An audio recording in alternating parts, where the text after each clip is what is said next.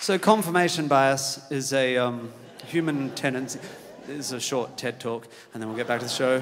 Confirmation bias is a human bias towards information that confirms our pre-existing beliefs or hypotheses, right? So if there's this information out in the world, a bit of data or an idea, we're much more likely to notice it in the first place and subsequently accept it, believe it, integrate it into our belief system if it confirms what we already think.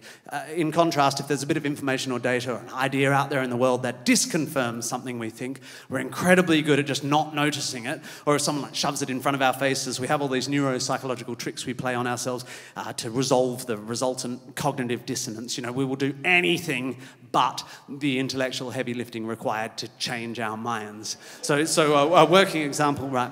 Imagine you're driving along in a car through West London and you have a pre-existing belief that Asian women are bad drivers, right? So you're driving along and someone pulls out in front of you and you have to slam on the brakes. You think, oh, for fuck's sake. And as they drive away, you notice that the driver is a female Asian person and you go, aha, I knew it. And you take that data point and you put it in your pocket with the 2 other times that's ever happened in your whole life. Meanwhile, discarding the 20 or 30 times white vans driven out in front of you because you think, oh, well, they've got bad blind spots and they're always in a hurry with their deliveries or whatever. And that white van driver might have a pre-existing belief that all Muslims are Islamist terrorists, because the only time he ever really notices the word Muslim is when it's in 180 font bold lettering next to the word terrorist in a red top newspaper when some dickhead Muslim does a bomb, but meanwhile he's disregarded the fact that London Mayor's a Muslim or the holder of the 10,000 metre world record or the head of the BMA or whatever. And that Muslim person might have a belief that atheists are amoral or less altruistic because the only time they ever think about morality or altruism is within the confines of their faith at the mosque, and so on and so forth. And this is why throughout history, human beings have always been terrible people. Because we are very bad at changing our minds. But then, like 25, 30 years ago, along comes the internet, and a little bit later, search engine algorithms, a bit after that, social media algorithms, and everything gets a lot worse. Because social media and search engines are basically confirmation bias robots. Like if you set out to create an AI that did the same error that confirmation bias does, that sends you further down the path you're already down, that makes your thinking more and more binary, you could barely do better than the combination of search engines and social media. And it doesn't matter if you don't have to start with bad intent, you could just be a moderate Republican sitting in Idaho or Iowa, and one day you go to Google and say, hello Google, are the Democrats trying to erode my Second Amendment rights? And 5 clicks later, you're like, oh, so, right, Hillary Clinton and Joe Biden are lizards. Lizard people down from a lizard planet that have come to Earth to start a small business trafficking child sex slaves out of the basement of a pizzeria. Or you could be like a lovely sort of hippie from the southwest of England, and you type into Google one day, mindfulness yoga retreat, Devon, and 5 clicks later you're like, oh wow, I didn't know they're using 5G towers to spread a synthesized novel coronavirus so that Bill Gates can use fake vaccines to inject microchips into our bloodstream so he can track us wherever we go, as if all Bill Gates ever wanted was to find out where to get the best gluten-free banana bread in Totnes.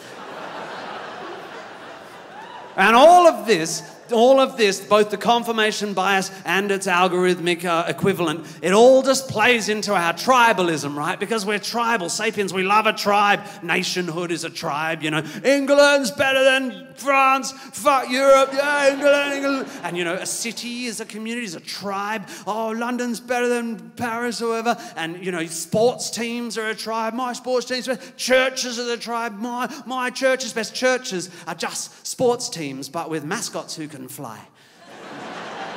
The point being, it's always been sociologically and evolutionarily advantageous for sapiens to retain the behaviours of their in-group, to retain the beliefs of their tribe. But ever since the internet, since algorithmic editing, it is a fact, not just an instinct, these tribes are getting further and further apart. We're getting more and more binary, and the walls around our belief systems, around the suite of beliefs that we are required to hold if we're to retain membership of our tribe, the walls around them are getting thicker and thicker and harder to penetrate. And it doesn't even matter if the beliefs within your suite of beliefs are internally consistent. They never are. Like, I've lived in America for 4 years, and if you want to be a right-wing conservative, you have to concurrently hold the following beliefs. You have to believe that Jesus is love and lives in your heart, and that people should have unfettered access to semi-automatic weapons. If Jesus came back today, he would be fucking baffled by traffic lights and zips.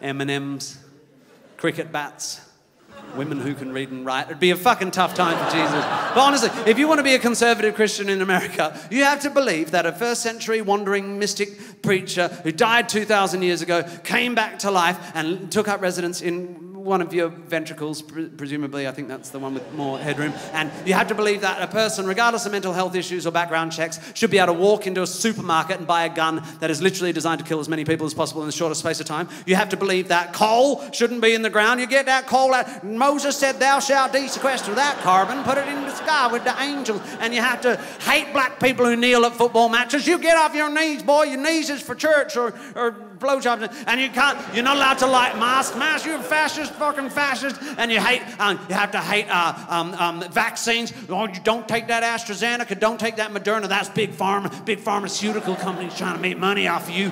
We take ivermectin, because ivermectin's made by fucking elves. And you have to hate dick. You're not allowed to lie dick. If you don't, you can lie dick if you don't got a dick. But if you got a dick and you like a dick, that dicky on dicky make the baby Jesus feel icky. And that's your beliefs, because you're a conservative and you conserve them. And then over here is us mob, the progressives. I presume we are here tonight, broadly speaking, progressives. If you are a right-wing conservative Christian and you stumbled in here tonight expecting the hits of Matilda, I can only say you are welcome. This is a broad church, and I hope that at some point during the evening I manage to penetrate you. Well, us progressives, right? So progressives statistically have a higher level of education, a little bit. On average, we're a bit more educated, but are we kinda? Are we fuck? Because modern progressives have decided the way we're going to progress forward into a future of more empathy and understanding for more and more people is to shout fascist, evil fascist at anyone like that side of the line, and then turn to someone inside their own bubble and see if they have a belief that diverges from their own like 1 degree, and then call them out, publicly shame them on the internet. Oh my God, I can't believe you posted a photo of your pedicure when we're meant to be posting black squares. You're not anti-racist. That means you're a racist part of the white supremacy.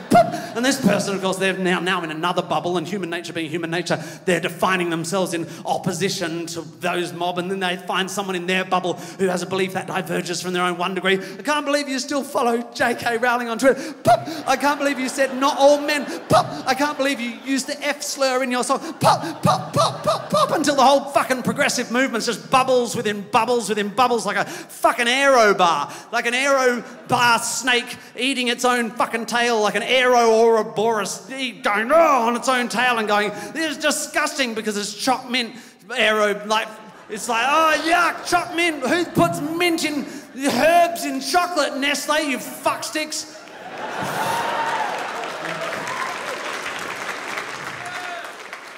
I got a little bit lost a little way back there, but I know.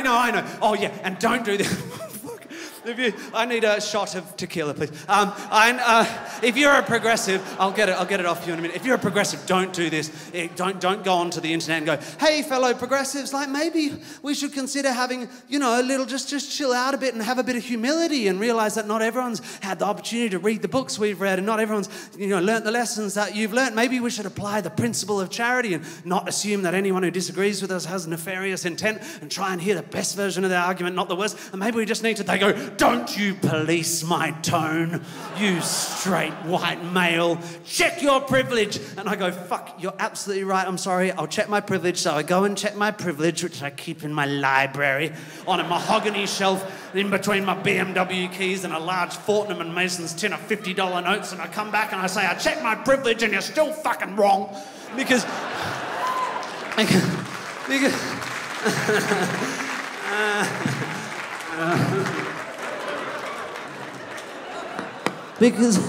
because it cannot be. It cannot be, can it? If the intention of progressives, which I assume it is to progress forward into a future of more empathy and understanding for more and more people, it cannot be, can it, that the primary mechanism by which we're going to make that progress is the suppression of empathy and understanding for anyone who doesn't align with our beliefs. It cannot be that unmitigated expression of furious outrage will somehow alchemize into a future in peace and love. And of course, there's something to be discussed about the justification. Of course, there's many, many reasons to be righteously furious. I'm a straight, white, cisgendered male, and I could be furious about 700 things before any given breakfast, but it doesn't fucking matter if it's not helping. And it's not helping because our tribes are getting further and further apart. And then the point is, it's very hard to change people's minds. But we got there. But it is not impossible. However, one thing is 100% certain. If you tell someone that they're a fascist and publicly shame them on the internet for what they believe, you've lost them. You have prioritized your need to express your outrage, and if we're honest, more often than not, signal your virtue over the possibility that you could utilize your educational privilege to reach across this algorithmic chasm. And if you're sitting there thinking, this is a bit rich coming from you, Minchin, you've literally made a living getting on stage for 2 hours a night and shouting whatever comes into your fat ginger head, I'll say to you, that is because I am a hypocrite.